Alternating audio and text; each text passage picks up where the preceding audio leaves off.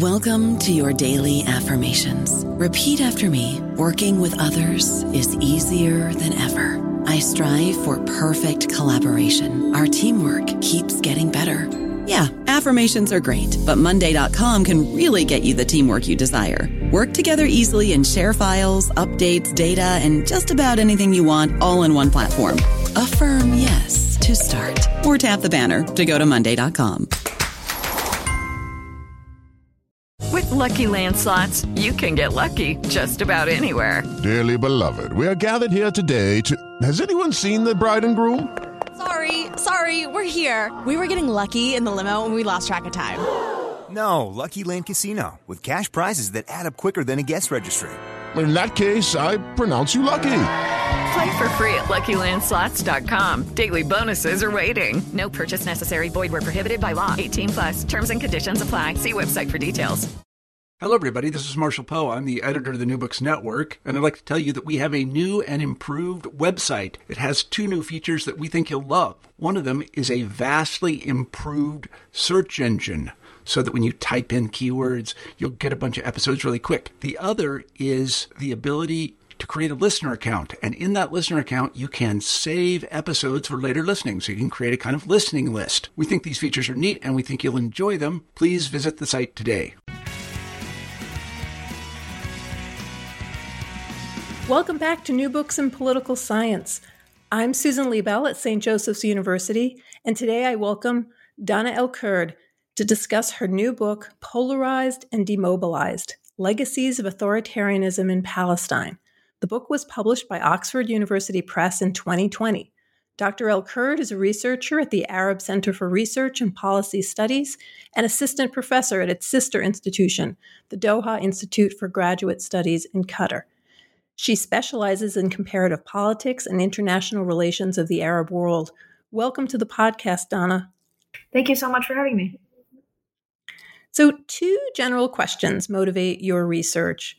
What demobilizes a once mobilized society? And how does international involvement amplify or suppress these dynamics? And in your case study of Palestine, you conclude that the Palestinian Authority more successfully demobilized as an indigenous institution than the Israelis were able to do as occupiers. And this is from the book. You say, despite Israel's greater resources and international backing, the Palestinian Authority was able to utilize its ties within society and covert authoritarian strategies to accomplish what Israeli oppression was unable to do: polarize and demobilize the Palestinian population. I love books that have great titles that give us the thesis right away, and yours certainly does.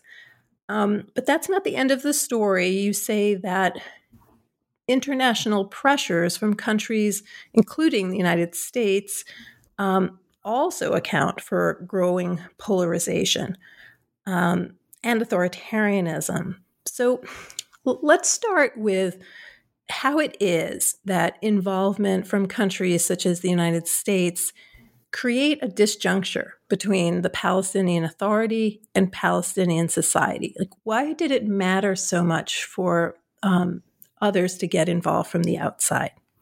Yeah, so basically, we know from a lot of literature on authoritarianism that even authoritarian regimes, they do face what we call audience costs. They do have some feedback loops within their own society. That doesn't mean that they're, obviously not 100% accountable or whatever, but at the end of the day, that there's some mechanisms of societal pressure on the regime and vice versa. But with the Palestinian Authority specifically, and I argue that this kind of dynamic, replicates itself in other countries in the Middle East. With the Palestinian Authority, we find that the international intervention, it disrupts the feedback loop between Palestinian leadership and Palestinian society. First, by insulating the regime from their society, basically. So if the regime is either pushed into taking, measures that it doesn't necessarily want to take, or sometimes conducts itself or pursues particular policies, it knows it's unpopular with its society, but it also knows that they'll be protected as the American partner or the partner with Israel, according to the 1994 Oslo Accords. So basically, in that sense, it insulates the regime, and it international intervention also inserts itself into decision making within the regime, and all of this leads to dynamics where different groups in society are no longer able to exert pressure on their leadership, even if not through democratic institutions necessarily, but they're no longer able to, as they have done in the past. And it gives space for the regime to become more and more authoritarian. Thanks so much. I think it will be helpful to the potential readers, the listeners today, to understand a little bit about how mobilized a society Palestine was before the occupation. So I was wondering if you could flesh that out a little bit. What characterized the Palestinian society? You describe it as highly mobilized. What did that look like? Yeah, so actually, basically the periods that I talk about in the book are after 1948. So it's after the occupation, and particularly after the 1967 war, when Israel occupied the remaining parts of historic Palestine and the Palestinian territories, the West Bank and Gaza. And what I mean when I say that it was highly mobilized is that despite the fact that Palestinian society lived under this military occupation, they were able to sustain, these organizations within society, a pretty vibrant civil society of women, unions, all sorts of student groups that were able to organize themselves in the absence of, official Palestinian institutions under military occupation. And they were able also to exert pressure on the Israeli occupation at certain parts of their history. So we have in the late 80s, we had the First Intifada, which means the Palestinian, it means an Arabic uprising. So the first Palestinian uprising in the late 1980s, where they were able to maintain a high level of coordination in the face of high levels of repression. They mostly adhered to a nonviolent strategy. They were able to get most of society to adhere to that strategy, most groups to adhere to that strategy. And that's not a small feat for people who lack these official kinds of institutions or government institutions that exist to represent them. And they were able to get concessions from the Israeli occupation during that time. And even in the late 90s, early 2000s, when the second Palestinian Intifada, it was much more fragmented for reasons I explain in the book, but still, they were able to sustain a high level of protest. They were able to sustain strikes. They were able to face the occupation when conditions became untenable. Now, fast forward to today, and this is no longer the case. There have been conditions that are worsening, really, in the Palestinian territories. More, land seizures, more restrictions, more repression, and Palestinians have not been able to sustain themselves to the wide degree that once existed in protest or in any sort of mobilization. We still have pockets of mobilization. Certain protest movements erupting in reaction to very localized events, but it's not how it was, 20, 30 years ago, where, wide swaths of society are engaging in the same protest movement. You emphasize in the book that before 1994,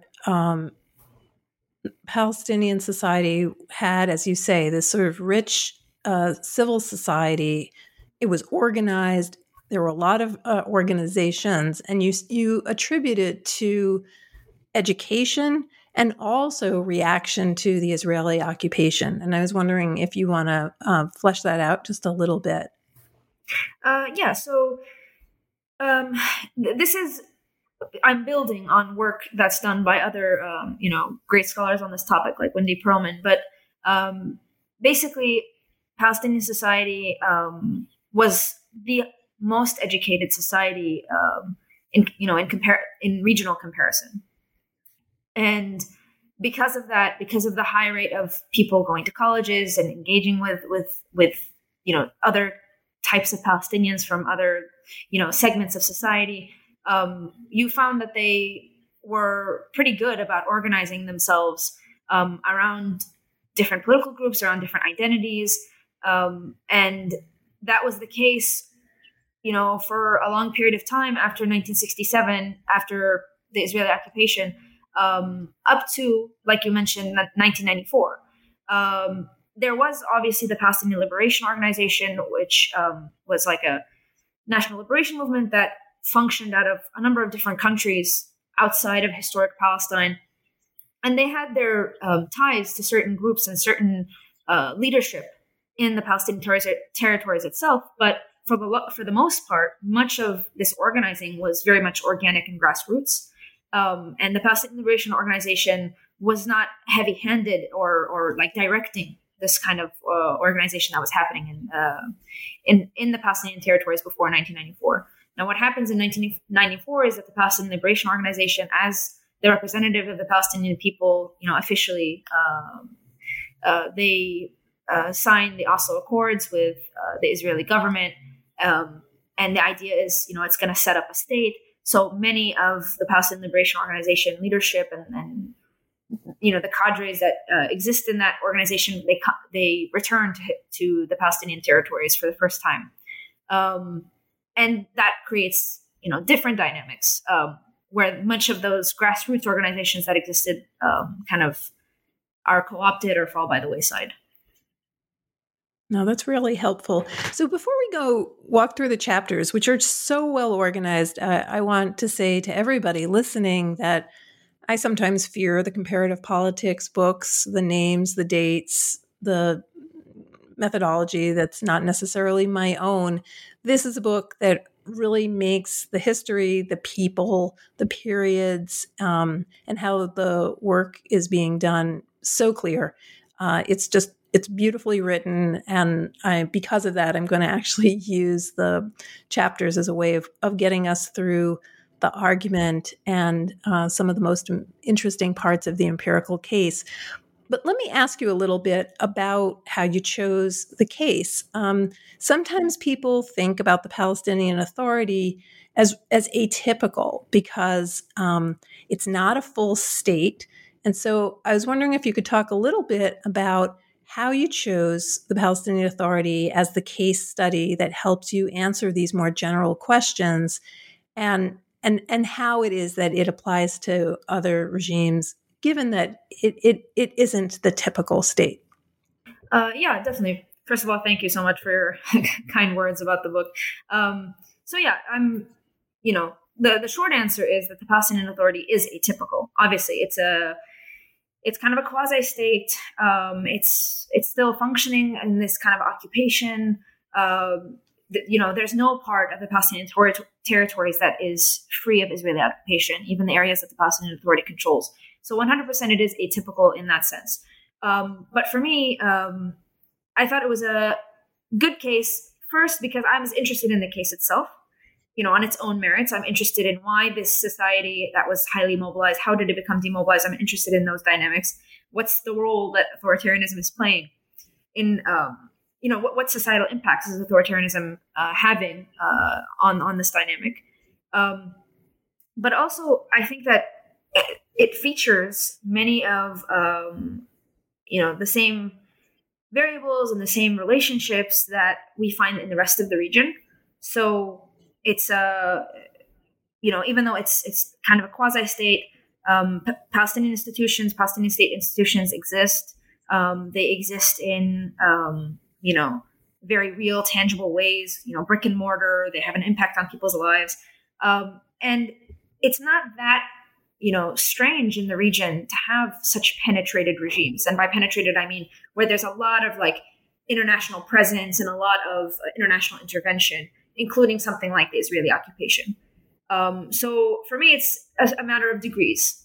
The Palestinian Authority as a case might be a highly penetrated case, but you can account for that in the analysis, and in one of the later chapters in the book, I try to apply the same argument to less penetrated cases, across what I call a state sovereignty spectrum. So for me, I thought that many of the same dynamics exist in the Palestinian case that exist elsewhere in the Arab world, where there's these regimes that are becoming more insulated from their societies because of international intervention to some degree, and how that authoritarianism, these decades of authoritarianism, are having, a societal impact on capacity for collective action, on polarization, and on many of the variables that I'm interested in. So for me, that was the reason why I chose it, because it was interesting, in itself, but also it spoke to the rest of the region. So one of the things I love about books is the acknowledgments, because there is always some interesting story in them. And also it's interesting to watch an author thank the people who've helped them along the way. And you're an incredibly gracious scholar who acknowledges the support you've received. At one point in the acknowledgments, you thank the employees of the Palestinian authorities, institutions, for making time to be interviewed and sharing their expertise. And then you stop and you mention that in Palestinian society, particularly within the diaspora, it's easy to dismiss the people who work for the Palestinian Authority, you say, as traitors, as collaborators with Israeli occupation. And you note that it's become common to contrast the traitorous and the collaborators with the heroes and the resistors. So I was wondering if you would explain the challenge of writing this case, given that tendency. And second, if you'd also just tell us a little bit about the methods that you use in the book to try to understand the public, elites, and what you call a sort of mixed method of quantitative and qualitative approaches. Sure. I've never actually been asked about my acknowledgments before. This is super fun for me to talk about, actually.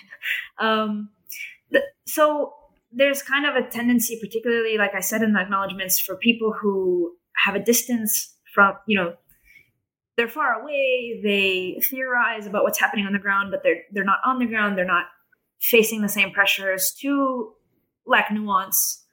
And that kind of, that part of the acknowledgments was written to people in my own community who are not being nuanced about the situation. Because at the end of the day, what I'm trying to explain to a large degree in this book is that, sometimes we arrive at suboptimal outcomes in spite of people's, best attempts. Right. Not to, whitewash any bad policies that the Palestinian Authority engages in, and Lord knows there are many. Not to to let any Palestinian leader off the hook for any kind of mistakes they've made. But at the end of the day, a lot of these people, including many of the elites that some of the senior officials that I was in contact with and I interviewed for the book, that they many of them, either they had been in exile all their lives, or they had established themselves in the diaspora and dropped everything to go back after 1994, because they truly believed that this was a turning point, and they truly believed in the promise that was given to them in 1994 with the Oslo Accords, that in 5 years they were going to have their own state. And even though it was a state on the remnants of what they remembered as their society, they were willing to take that. And so we can't possibly just dismiss all of their motivations as being self-serving or something like this. Like, what's happening is more structural. It's by basically what I'm trying to argue is how the Palestinian Authority began to play this role of suppressing its own people, and it found itself in this bind of having to answer to their Israeli and American patrons in spite of what their society wanted. That wasn't what anybody signed up for necessarily, and that was by design in the Oslo Accords, rather than as some personal choice made by some bureaucrats. I don't know if that makes sense, but that was basically it's very clarifying. No, it's terrific. Thank you. Yeah, so that was why I wanted to write that somewhere in the book, to say that there was more nuance than people often talk about. In terms of the mixed methods, so I was trained in kind of a mixed methods department, and also engaged in a lot of, workshops that are available to graduate students and things like this that could help me develop different kinds of methods, because I firmly believe that, depending on what the research question is, like, you kind of have to use the tool that's most suited to that research question. And because my research question was both, it was kind of large, and it had a large timeline that I was talking about, and many different relationships I was interested in. So I really needed to break down this kind of overall dynamic into, very specific research questions. I try to address one for each chapter, and use whatever tools are best to corroborate my theoretical argument in each chapter. So in the first empirical chapter, I use a nationally representative survey, and I embed a survey experiment, as well as these interviews I did with Palestinian Authority political leadership. And then in the next chapter, I use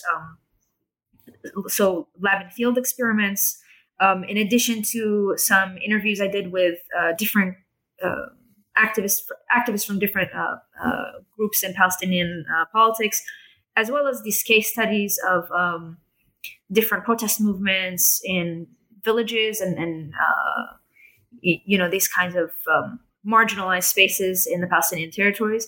And then I also use an original data set of protest data covering from 2007 to 2016, which is the time frame that I argue in the book represents the consolidation of the Palestinian Authority.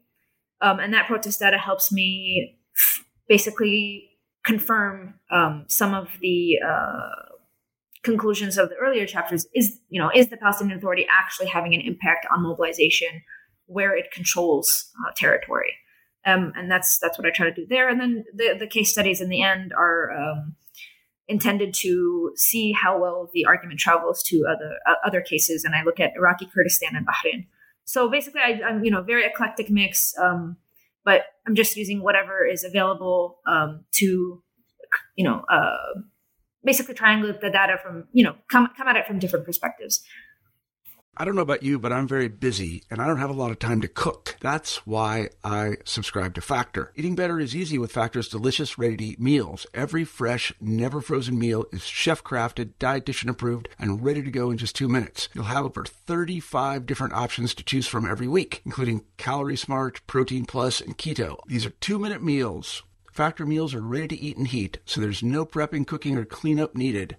They're flexible for your schedule. Get as much or as little as you need by choosing your meals every week. Factor is the perfect solution if you're looking for fast, premium options with no cooking required. Sign up and save. We've done the math, and this is important. Factor is less expensive than takeout, and every meal is dietitian approved to be nutritious and delicious. Head to factormeals.com/NBN50 and use code NBN50 to get 50% off. That's code NBN50 at factormeals.com/NBN50 to get 50% off.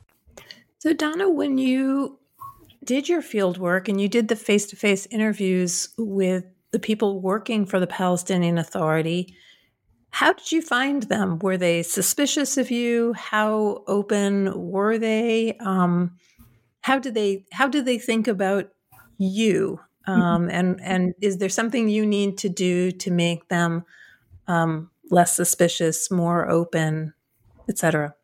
Yeah, it's an interesting dynamic, honestly, because I think that something should be. Many people have written about this, I'm sure, and perhaps I should write something myself about how being a native to the case, both represents opportunities and challenges.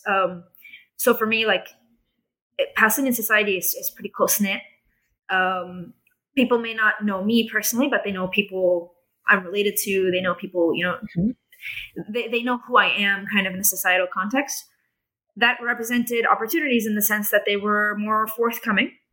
They did not assume necessarily ill intent or anything like this. And many were very honest. I was surprised how honest. But, one of them literally, so I was doing an interview with somebody, and then somebody walked in and interrupted the interview. And so introductions were made, and this person looked at me and said, "You have to write a dissertation explaining how we got to this mess." And so many of them were very forthcoming, because I was, they had this assumption that, I'm from Jerusalem. I'm part of their society. They didn't necessarily suspect me for those reasons. But in other senses, it can pose challenges, because you also have the, baggage that might come into the interview that you as a researcher don't necessarily have, but because maybe somebody in your family is from a particular political group, like, there are assumptions made. So you just have to, clarify very, honestly and clearly, what your positionality is and what you're doing, and go through all of that, and build trust. And I didn't use any kind of ethnographic methods necessarily in this book, but interestingly, it kind of tipped me off that in future research, I should kind of build on the ethnographic tools that might be useful in this kind of context, because you really do need to build trust with your participants sometimes in these kinds of more contexts that have more repression and more suspicion. No, Heath Brown, who used to be one of the hosts of this show, is now doing a podcast about collaborative writing. What is the process that people go through when they're not just doing their own scholarship? And a conversation about people who do field work, both as insiders and as outsiders, would really be fascinating, because I think you're right that there's advantages, disadvantages. On the one hand, you maybe bought a certain insider status. On the other hand, you might be seen as a traitor if you write something critical. So it's really a difficult line to walk. Yeah, that was definitely a concern for me, because I wanted to be as fair as possible. But objectivity does not mean neutrality. This is something that Dr. Azim Shado is an Arab thinker. He says often, which is, I can be objective even if perhaps, I have a particular opinion about something that's happening, right? And I really wanted to be objective and fair. And that was one of my concerns, is I didn't want people to think that I was like a native informant of some kind. But yeah, I'm not sure how much I achieved that, but that's a tension I do have to think about when I was writing the book. Oh, I think you were very, very successful, Donna. Oh, thank you. Let's do the chapters of the book. We've done some of chapter 1, which is the theory, how these mechanisms and dynamics work. But you may want to add something before we move to chapter 2. Yeah, sure. So basically, so let me just go through kind of the theoretical argument, if you don't mind. Oh, please. No, we want it. Okay. So basically the book, it kind of looks at a 2-part causal chain. The first part looks at the impact of international involvement on the Palestinian Authority. And then the second part looks at the impact of Palestinian Authority on society, kind of that externally penetrated Palestinian Authority on society. So that first half of the causal chain is basically attempting to test theories of international involvement. And not in the sense that like my one case can prove or disprove existing theories on international involvement, but in the sense, kind of in the George and Bennett sense of using a case to highlight the scope conditions on existing theories. And then the second half of the causal chain serves much more theory building purposes. Again, in the George and Bennett, framework, it's kind of like a heuristic case study in the sense that it's trying to illuminate, new relationships, new variables. And that second part is basically making the argument that there's a link between authoritarianism and polarization and capacity for collective action. So, basically my hypotheses are that authoritarian strategies generate polarization because when authoritarian regimes use different strategies selectively, targeting certain groups while co-opting others, this itself is causing polarization because the group that is, repressed shares in a common trauma and it builds kind of in-group and out-group dynamics. And then the second part of the the theoretical argument is the link between polarization and collective action. So because of this kind of selective authoritarian strategy situation, basically I argue that it causes polarization, and that translates to collective action because it breeds insularity within groups and grievances between them, making it more and more difficult for groups to either initiate mobilization or coordinate with others. And I have, a number of different reasons. I don't know how much detail I should go into, but basically that's kind of the theoretical argument. And the whole idea is to see how is this long-lasting kind of legacy of authoritarianism impacting how people coordinate with each other, how society works. Now, that's a beautiful overview. Thank you so much. Let's talk about chapter 2, and if we need to, we'll go back to some of the theory as you sort of bring out some of the findings. So the second chapter is called "Americans Have Taught Us There's a Difference Between Democracy and Creating Problems."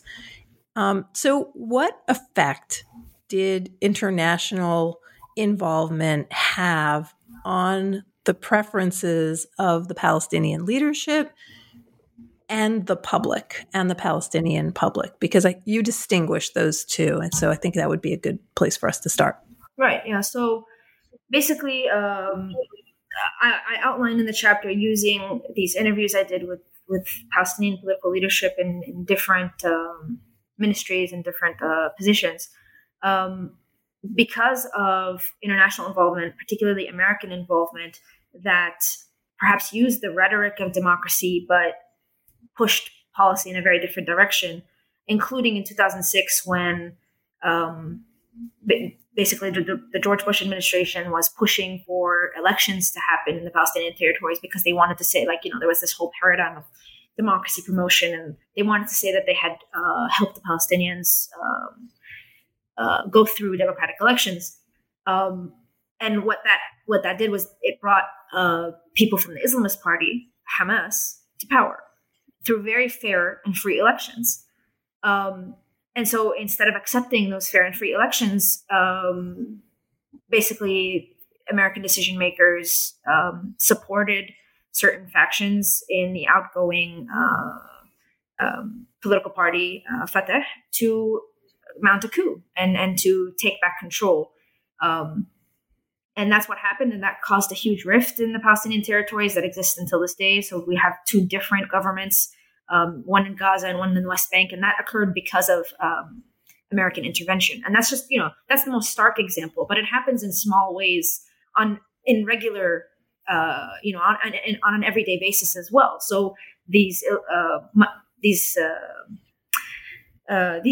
people that I interviewed would tell me, we would want to put together a training program. We have money to put together a training program.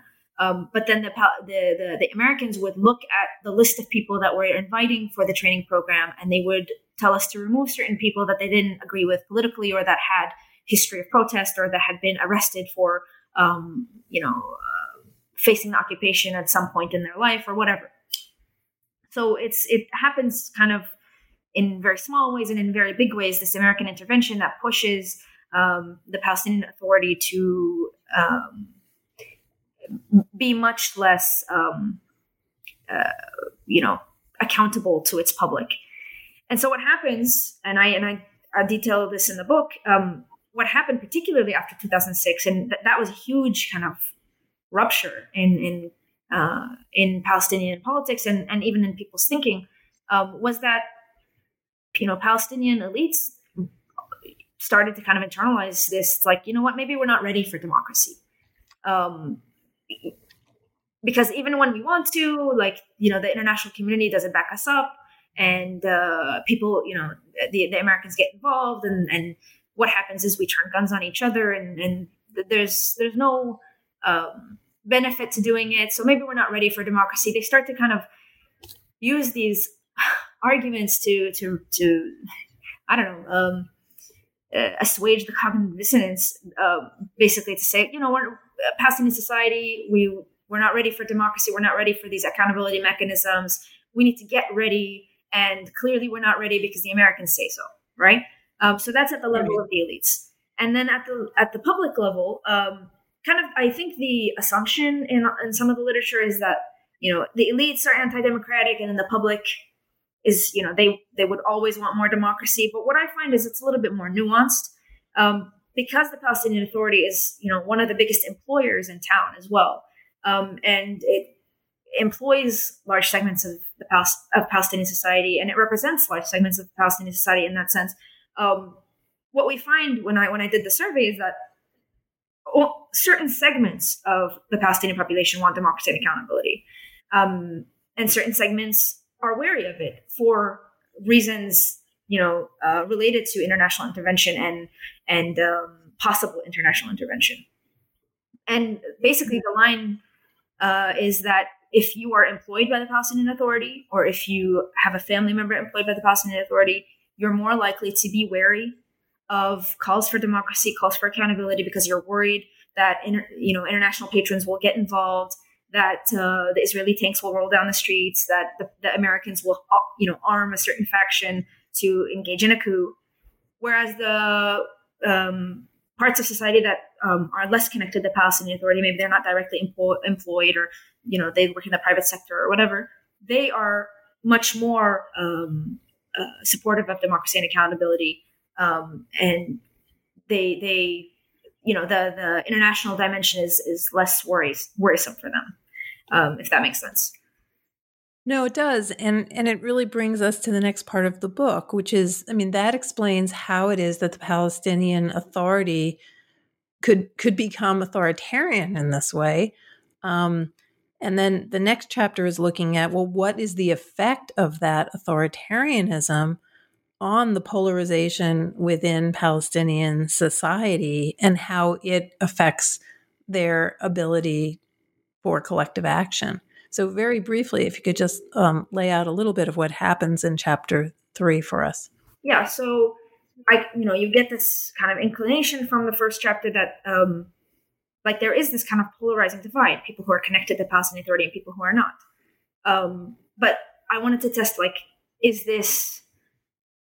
I wanted to test it kind of in more depth. What exactly about what kinds of authoritarian strategies are doing the work here, which aspects of society, which segments. So all of that I kind of wanted to work through. And so I utilized the lab and field experiment conducted at Birzeit University, which is a university in the West Bank that's pretty nationally representative in the sense that it has, people from all walks of life in Palestinian society come to Birzeit. So for that reason, I thought that it would be a good kind of context to test these dynamics. And I conducted these lab experiments where I asked my participants to sort themselves into different, political affiliations. Let me know what political affiliation they most agreed with.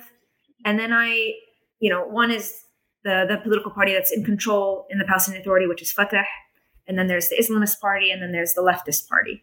And then I, asked them questions about whether or not they would be willing to work with others, whether or not they would be willing to protest with others, whether or not they would be willing to sign a petition or sign up, a certain number of hours to engage in a campus campaign. And what I found was really interesting is that when they were reminded of repressive strategies on the part of the PA, groups that are considered, for lack of a better word, kind of outgroups, the groups that are not in power, the groups that are in reality actually being repressed, they were the ones least likely to want to work with others. They were the ones that were most likely to be more, express more insular views and to have more grievances with other groups. Whereas the group that affiliated with the ruling party, Fatah, which is the party that's in power in the Palestinian Authority, this did not impact them. When you prompted them with mentions of repression or anything like that, they know that this is not something that is impacting them in real life.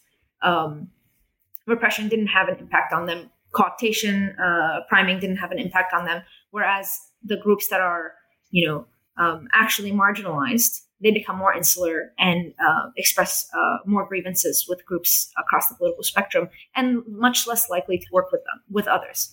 And so that was kind of a breakthrough for me, is like how these authoritarian strategies directly impact how people view one another and how people work with each other. And so that was the takeaway from the third chapter. And I also conducted interviews with activists. So let's see if this is actually traveling outside the lab, and did these kind of little case studies of protest movements in different villages in Palestine, where protest movements emerged and then devolved, and why did they devolve, and whether or not the dynamics that I found in the lab experiment actually existed outside. Dana, did you find, when you were looking at the impact of authoritarian strategies, differences in terms of gender? Are women as likely to be activists? Are they affected by the authoritarian, or do they use authoritarian measures in ways that are different from the male activists? So I did not focus on gender, truth be told, in the qualitative interviews. In the experiments, I didn't find any kind of statistically significant difference between the genders. But I think that that's a really interesting component that I would be interested even to build on, because just from purely anecdotal evidence, and also some new research that's emerging from other scholars, that there might also be a gender component as to which groups women are more likely to engage with, and you'd be surprised that it might there is an inclination for women to actually engage more with the Islamist groups than we might think. But that wasn't the focus of my research, so I don't want to speak out of turn, but I think that there is something there. And I think that some scholars that are currently working on this, they're picking up on it, and I would be interested in building on that work. We've talked a lot about the Palestinian case, but the book ends with an exploration of what it is that is more generalizable and that could be seen in other contexts. So very briefly, I was wondering how it is that this kind of international involvement and demobilization can be seen elsewhere. Yeah, so I have the chapter on protest data that comes after the lab and field experiments, where I test the conclusion of the previous chapter. And then the last chapter is the chapter where I see if this kind of travels to cases that like I said, are on the state sovereignty spectrum. So Palestine we'd consider like the least sovereign because they're under, direct military occupation. And then there's the case of Iraqi Kurdistan, which is more sovereign because, constitutionally the KRG, the Kurdish regional government, is allowed to exist. It's kind of a semi-sovereign status. And then there's the case of Bahrain, which is, a full state, considered fully sovereign. But for reasons I explained in the chapter, there are high levels of international intervention across all of these.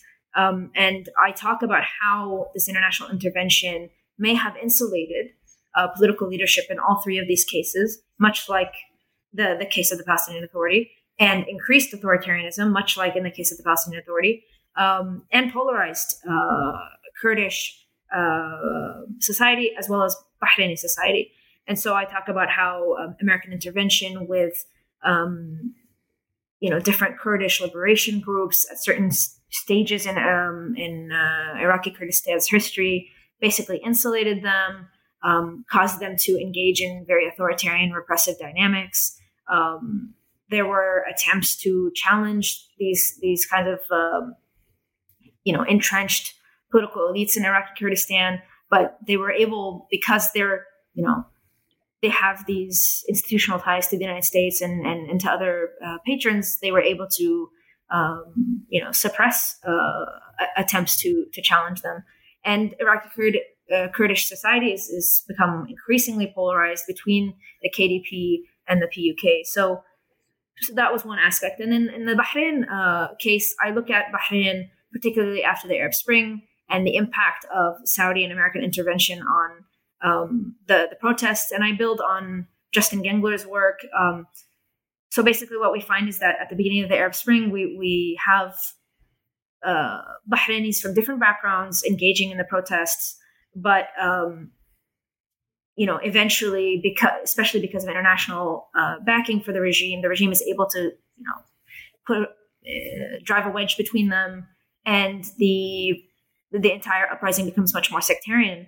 And the impact of that continues to this day, is that the opposition in Bahrain has become much more sectarian and much more polarized along sectarian lines between Sunni and Shia than perhaps it was inclined at the beginning of the Arab Spring, or even in the history of Bahrain. So I look at even before the Arab Spring as well, and the political groups that existed that were not along sectarian lines, in the 60s and 70s.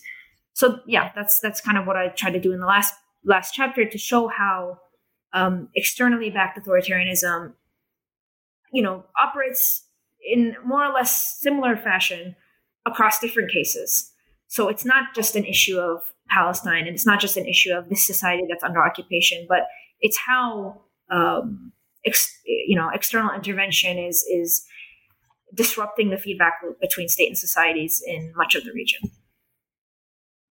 So before we end, and I want to ask you what your next project is, but before we do that, the what you learned about Palestine, what does it how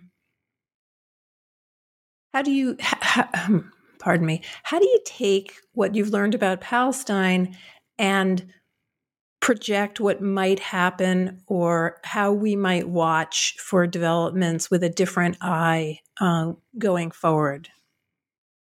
Yeah, it's a little, predictions, like it's a tough game to predict, I'd say. But I think that work like the research in my book and a number of other scholars that work on this has showed that because of these dynamics, where we're going to find opposition emerging and where we're going to see mobilization happening are places we wouldn't traditionally think to look.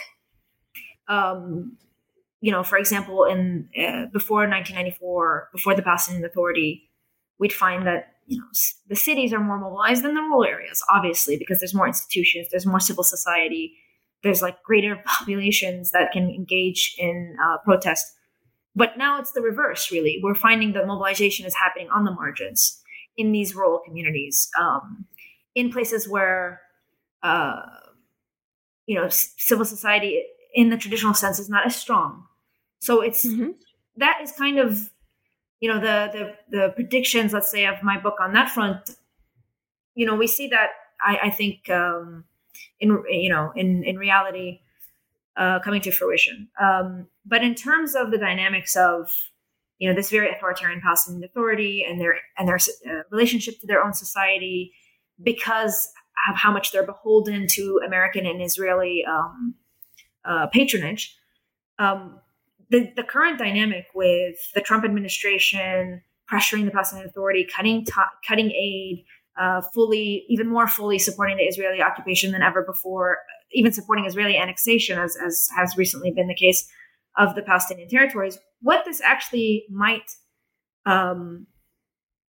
represent for the Palestinian leadership is an opening.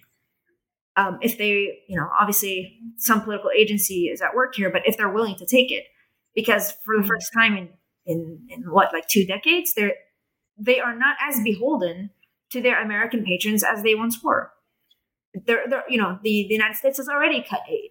The United States has already pushed them into a corner. The Israelis, they're not even pretending to engage in the peace process anymore. They're talking about annexation. So this represents, a critical juncture for Palestinian leadership. Like, if you want things to change, this is the moment in time to reach out to your own society, to empower your own society, and to actually act as representatives of your society. I wrote something about this back in November. Tariq Bakoni wrote something about this, I think, in the New York Times a few months after. So people are kind of picking up on this, that like, if the dynamics of external intervention are ruptured in this moment in time, maybe that means a way forward for the Palestinian leadership and its society to engage in a less authoritarian dynamic. But again, it's hard to predict, because at the end of the day, like, these are people and political agency matters, and people might make decisions that go otherwise. But that's kind of my 2 cents on the matter. No, that's really, really helpful. Look, and it's also very, very hard to rebuild civil society when it's been had the threads pulled out from it. Right. Before we go, can you tell me a little bit about what you're working on right now? I know this book is just out, but what's the next project? So when I was writing this book, it was building on my dissertation. The dynamics in the Middle East were that the United States was the crucial actor in many cases, but that is changing, I think. There was a recent book out by Dan Nixon and Alexander Cooley called Exiting Hegemony. I think people are recognizing that, particularly in certain regions, other actors might be coming to the fore, and how that's going to be impacting politics is kind of a question that needs to be addressed. So my next project is looking at similar dynamics, but particularly authoritarian diffusion within the Arab world, and how different authoritarian regimes within the Arab world, particularly as the Americans exit, how they're impacting each other, how there are these technologies of repression that are proliferating, and how that's impacting society and its ability to oppose current political dynamics, specifically focusing on other regional powers like the Emirates, like Israel, and their impact on the diffusion of authoritarianism in the region. Well, that sounds really fascinating. This book, which is Polarized and Demobilized, Legacies of Authoritarianism in Palestine, by Dana El-Kurd, is available on the Oxford University Press website. It's available through Indie, Bookshop, Barnes & Noble, Amazon. We encourage everybody in this time with bookstores closed to try to reach out and find places that will get you the book. And I recommend it to all. It's clearly written, and it's got a fascinating story and very, very important questions that are generalized beyond this case. So thank you so much for joining us today, Dana. Thank you for having me.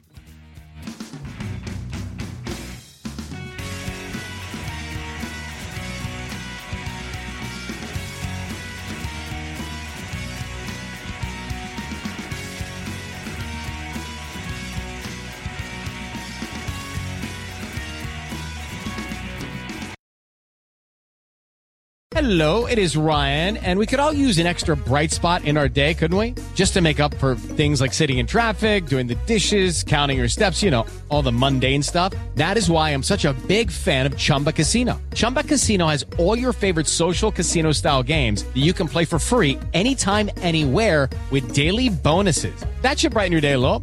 Actually, a lot. So sign up now at ChumbaCasino.com. That's ChumbaCasino.com. No purchase necessary. VGW Group. Void where prohibited by law. See terms and conditions. 18+.